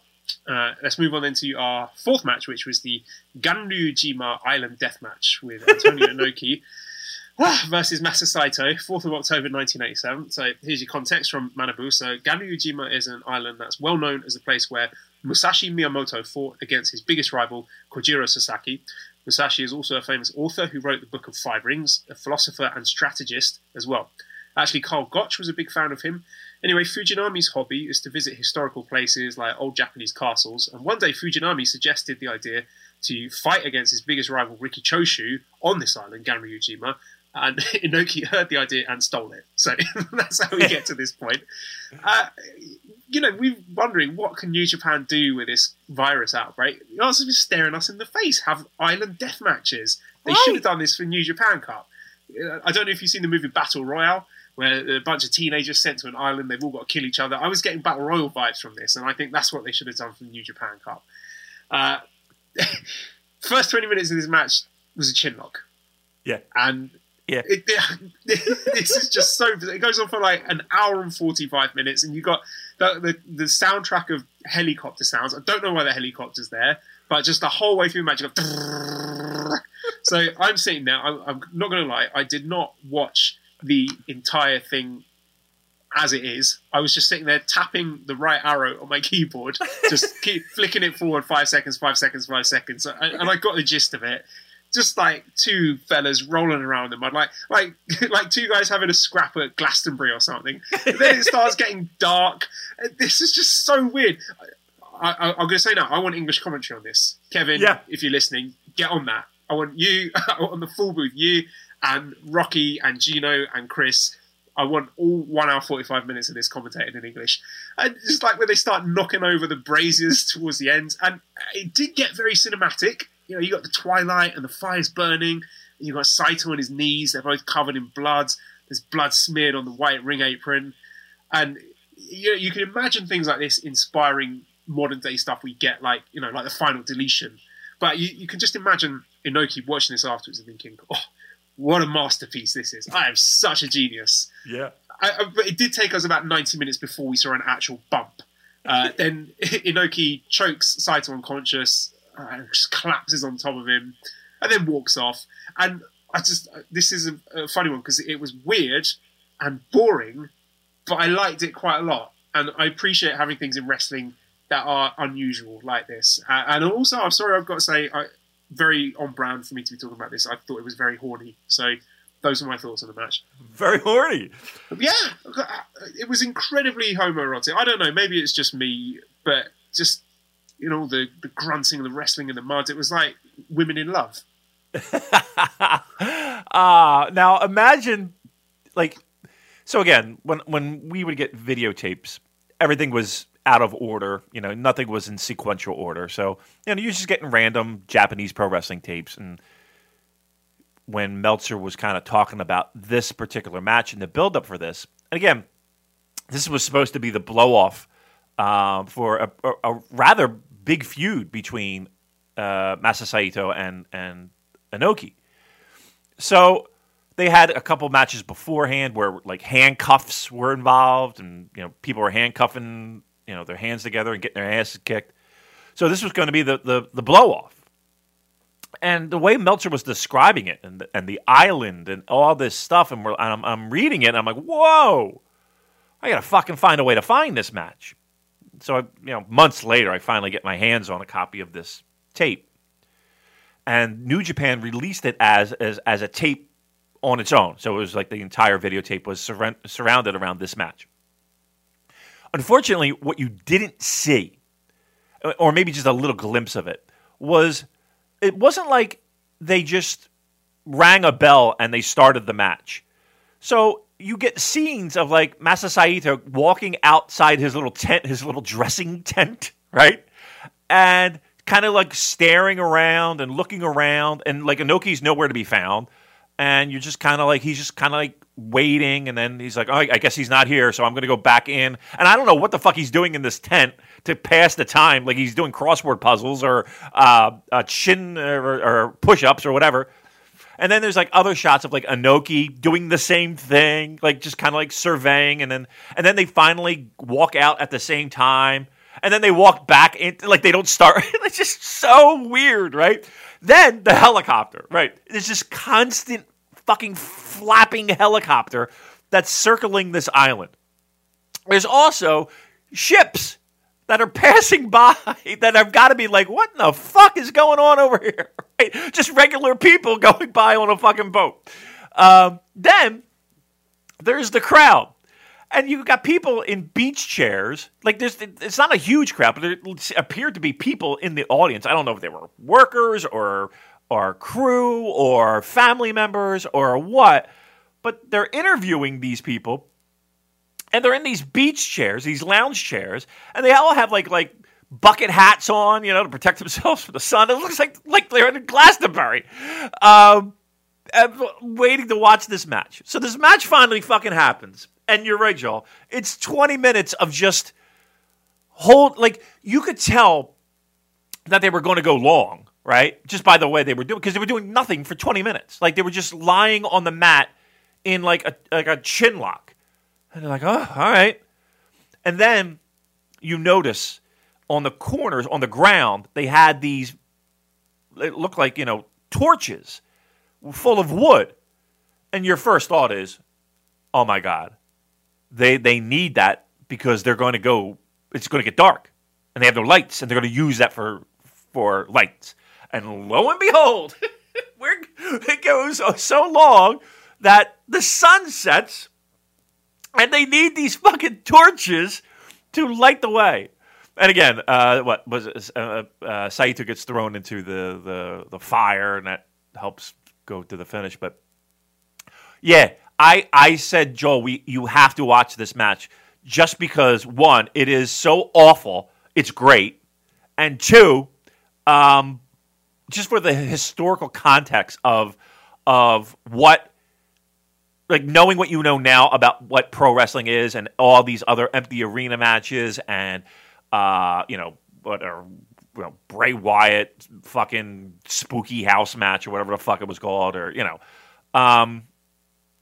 all these things, kind of came from here, right? This was kind of like one of the first things.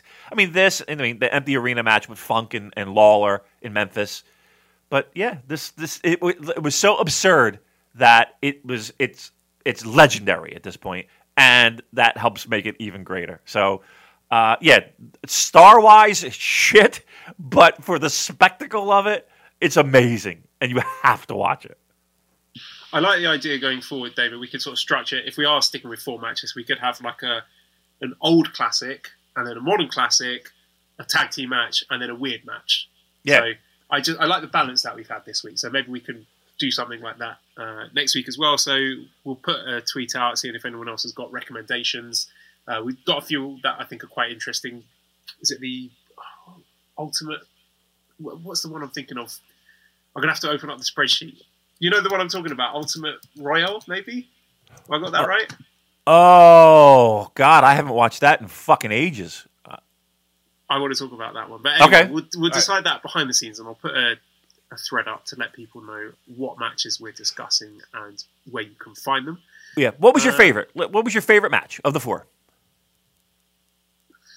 In terms of the one that's going to stay with me the longest, I've got to say the Island Death match, because just the visuals of that and just how fucking weird it was, I'm going to be thinking about that for quite a long time. That's great. I would say my favorite is the Steiners, Hase, and Sasaki. Followed very closely by Ishii and Shibata. Those might be my 2 favorite of the 4 that we had. What was your least favorite? I enjoyed all of them. I really did. So I don't really want to answer that because I feel that it's unfairly positioning one of these matches as somehow bad, and I don't think any of them were bad. I thought, yeah. No, even the death match, I thought it has some artistic value to it. Okay. So right. I can't. I mean, no, I can't. I can't say which one. I enjoyed all of them. Oh, nice. I like that. Good. All right. Good. All right. Well, let's dig in some questions then. Music Damon time. Let's have a few Music Damon questions. So the shirt guy says, Damon, what's your opinion on the Oasis album Be Here Now? For me, this is a record that killed the band. There are a few songs I like. However, the rest of the record is the shite music Noel wrote about in Married with Children. It's okay. Go Let It Out is probably the biggest song from there. Little James is good. It's not. Yeah, I mean, if you're going to point a finger at, okay, when are we falling apart? It might be there. There's a couple good songs on there, but look, I think the majority of bands have 3 solid albums in them, and then it's okay. What else you got? You know, that's a true test of a band that's going to pass the test of time.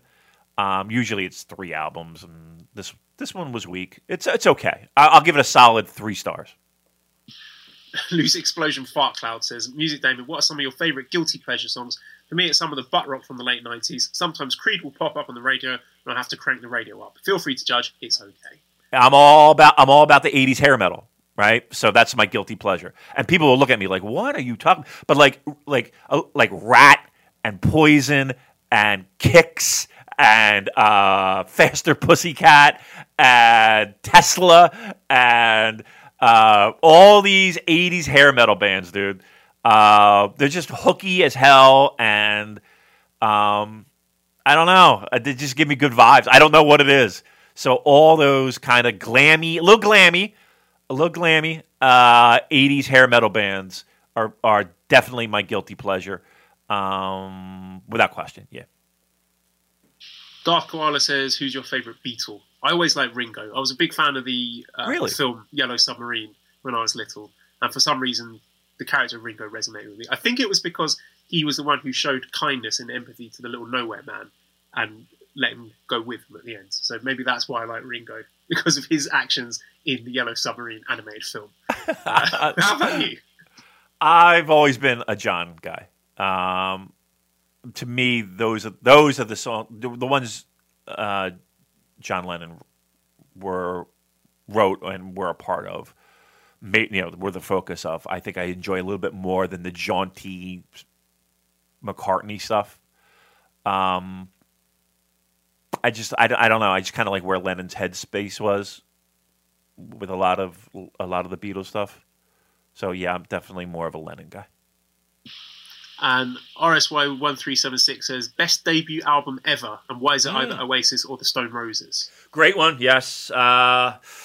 It's tough. Again, Stone Roses, that album is fucking great. And it did break down the doors for a lot of the bands I listened to. But that first Oasis album, man, that woke people up. It really did. It felt like it just shook everything.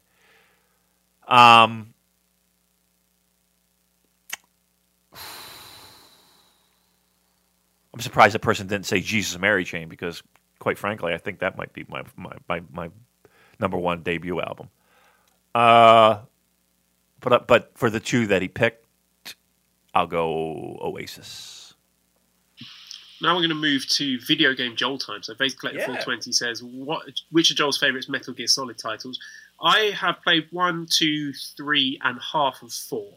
So I haven't played 5 yet, so I can't comment any further on that. How would I rank them? I don't know, because I can't really remember much about 3, but from what I hear, it's worth revisiting. I think 2 might be my favourite, because I just like when it gets all weird at the end, and you get like the weird glitchy codec calls from the captain, the chief, or whoever he was, and you're running around naked, and the music's all weird, and I kind of liked what they were going for there. I thought it was quite memorable.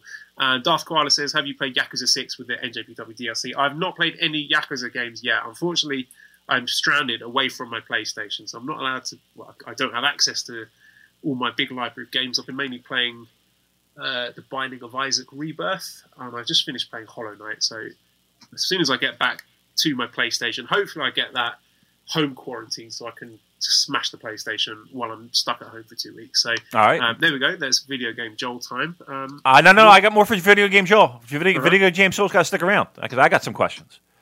So I purchased the 2 subscription things. I purchased the online thing. I have that. I can play online now, right? So if you want to fucking play, I'll fucking challenge you to anything. I can't play anything. I stink at anything. Rocket League?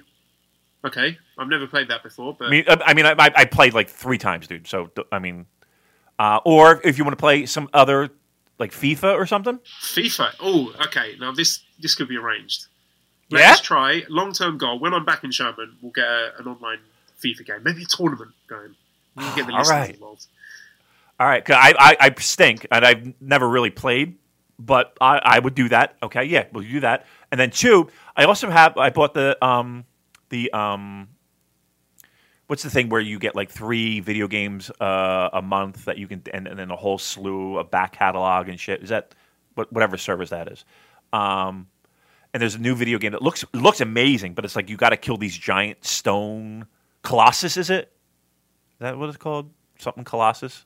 Shadow of the Colossus. Yes. That is amazing. That is one of my all-time favorite games. Really? You are in for a treat. I want you to play that. I want that to go at the top of your list, front of the queue, and I want weekly updates. We're going to have Shadow of the Colossus Corner with Damon, because I adore that game. Oh, all right. Nice. It looks amazing. Like, I just don't know if, like, I'm not good at video games. So am I going to get really frustrated and be like, fuck this, I can't do this? Is it tough? Not really. I would say it's actually more of a puzzle game in a weird way. But it's framed as something else. But it's just, I think, a really beautiful experience. It is elegant in its simplicity. It looks beautiful. Looked fucking amazing. So I have that, and I will get that rocking. If not today, then tomorrow. And then my last one is this. I got to give a shout out. I got back into Fire Pro, and I downloaded a whole bunch of shit. A lot of edits, a lot of rings. I love doing it. Just farting around. And then there is one of our listeners. Is it DNMT? Is it? He's pretty well known for making edits on Fire Pro Wrestling.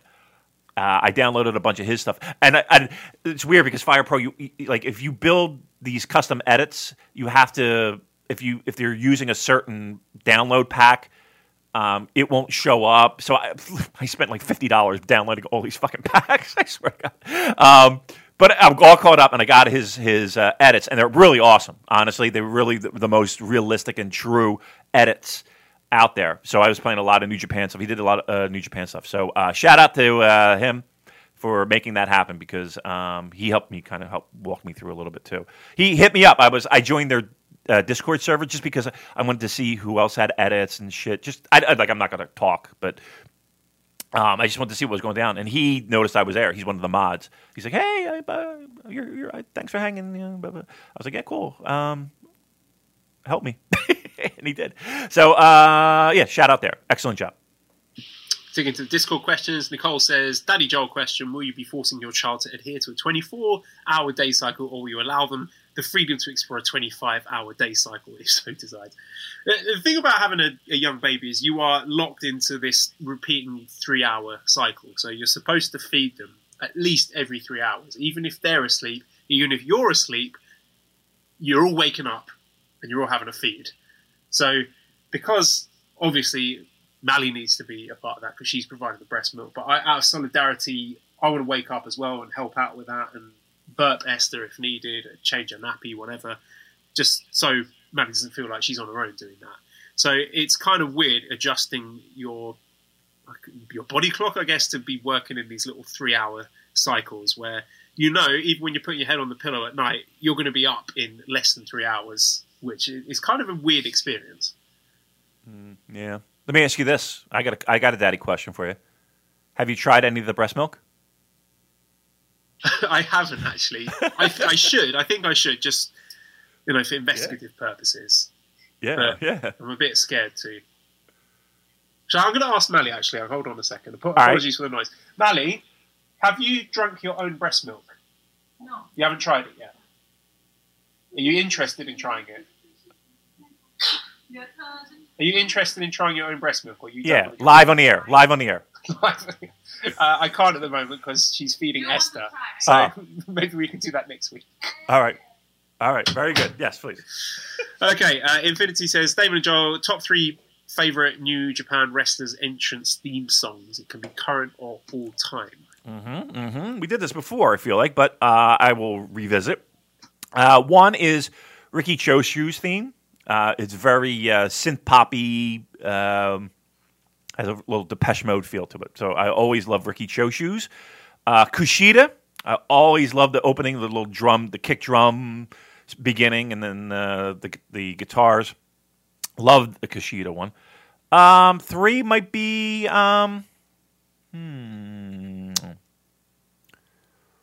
Okada's is pretty great. Okada might be my third. Those 3. I'll give you a little classic, a little mid-range, and then a current. I've got to go Suzuki. Yeah. Kazunino Ray. That is a classic. And it's a weird one, but I really enjoy the G1 Climax 2014 theme, which I think I've spoken about before.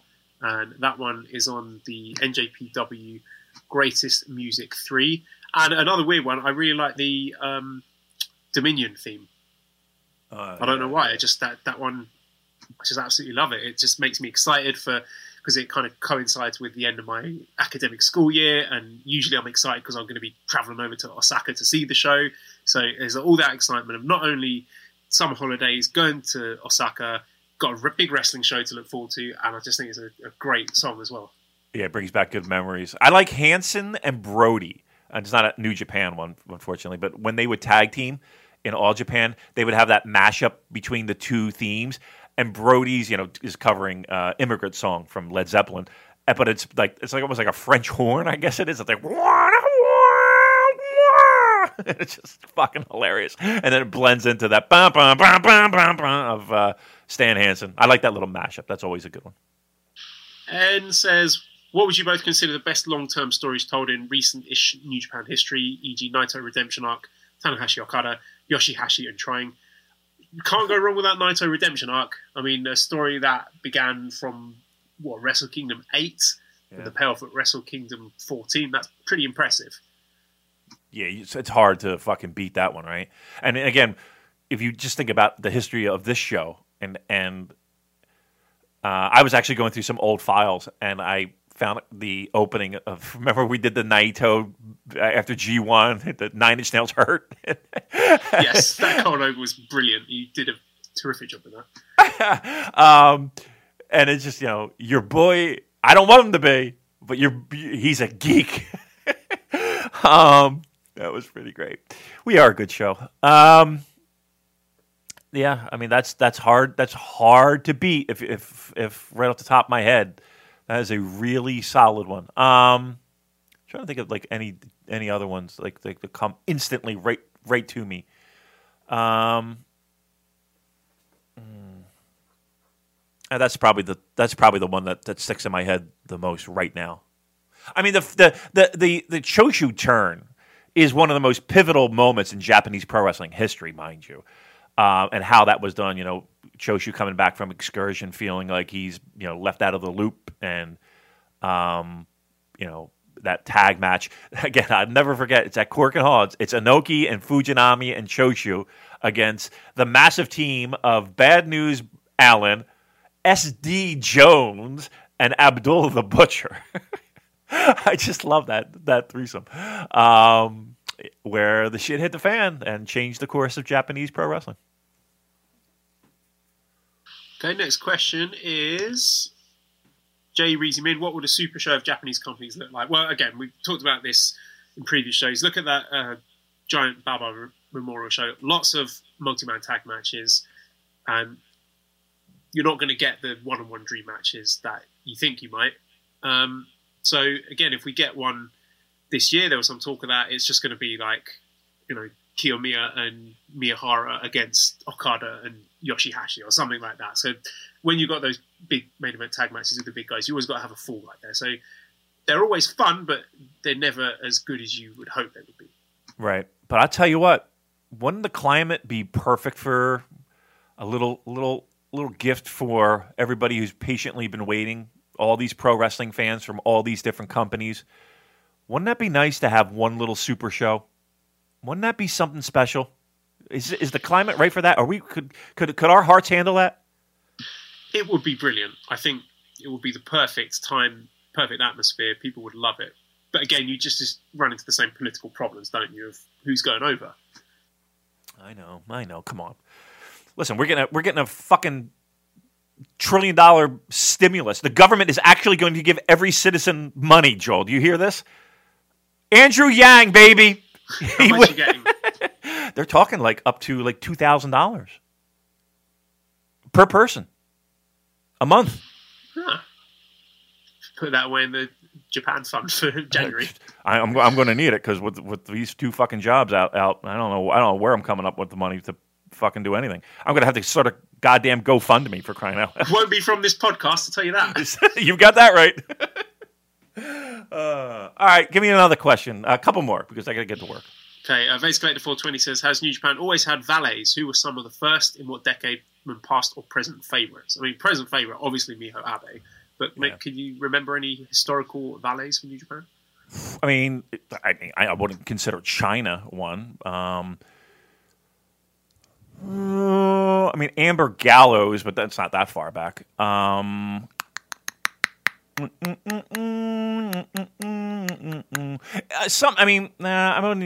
going to say sometimes you would have like if they married a person that worked for New Japan, maybe you would see them come to the ring. But I don't consider that's not a valet to me. I remember Medusa. Medusa? She during the second G1, she was out there with Rick Rude. So I mean, playing the role of like an Elizabeth almost. So if you go back and watch that G1, that final, you can Masahiro Chono. And Rick Rude, which is a really good match. Medusa is at ringside, playing the role of a valet. So that might be one of the ones I remember going back, 20, 30 years. One more question then. Yeah. Why is Scampy such a chonk boy? I miss Scampy very much. I don't really know what else to say. He's my little friend, and I'm very much looking forward to seeing him again and giving him a big cuddle. Yeah, I know. I know that he's going to be a little surprised to having a new roommate. So everybody's excited. Everybody's excited to get you home. When are you looking at returning home? As soon as I can get the China visa for Esther, then we'll head back. But we're just waiting on so many things in the interim. Like at the moment, waiting for a birth certificate, and then once we got that, we got to apply for the 2 passports. I don't know if we can do both at the same time, or we have to do one after the other. And then as soon as we got the passports, we can apply for the China visa. So I have no idea how long that takes. But luckily, I'm not under any time pressure as far as work goes with the online learning. So yeah, it's all good. All right, awesome. All right, listen, let's wrap this one up. This was a fun one. We started out a little, I don't know. I like this show. I think this show was fun. I actually had a lot of fun doing it. So I'm glad that we got together again to do it. And then we'll work on some matches later on this week. Hopefully we get some good news later on today. And fingers crossed, we can all get through this. Hopefully this show was a little entertaining for each and every one of you. Hopefully we made you giggle a little bit, get your mind off of this shitstorm that we're in. And again, let's keep our fingers crossed. Hopefully New Japan will be back shortly, and we'll have some deeper dives to talk about. Just had a strange thought. When Esther grows up, if she ever goes back to listen to this podcast episode of her father giving his reaction to her birth, that's going to be very strange. A very millennial thing, isn't it? but it's true though. I mean, this would be the equivalent of a photo book, right?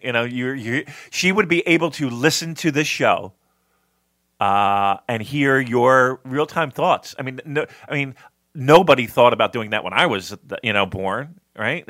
My dad wasn't going to go on a recorder on a cassette tape and be like, "Yeah, Damon shit the bed again." That ain't happening. So. It is a little slice of history. That is a very awesome thought, actually. Very, very cool.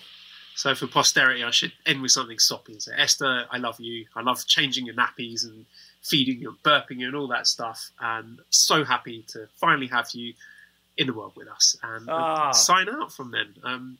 Plugs, redcircle.com/shows/super-j-cast. You want to show some appreciation and some money, because we both need it, I'll tell you that.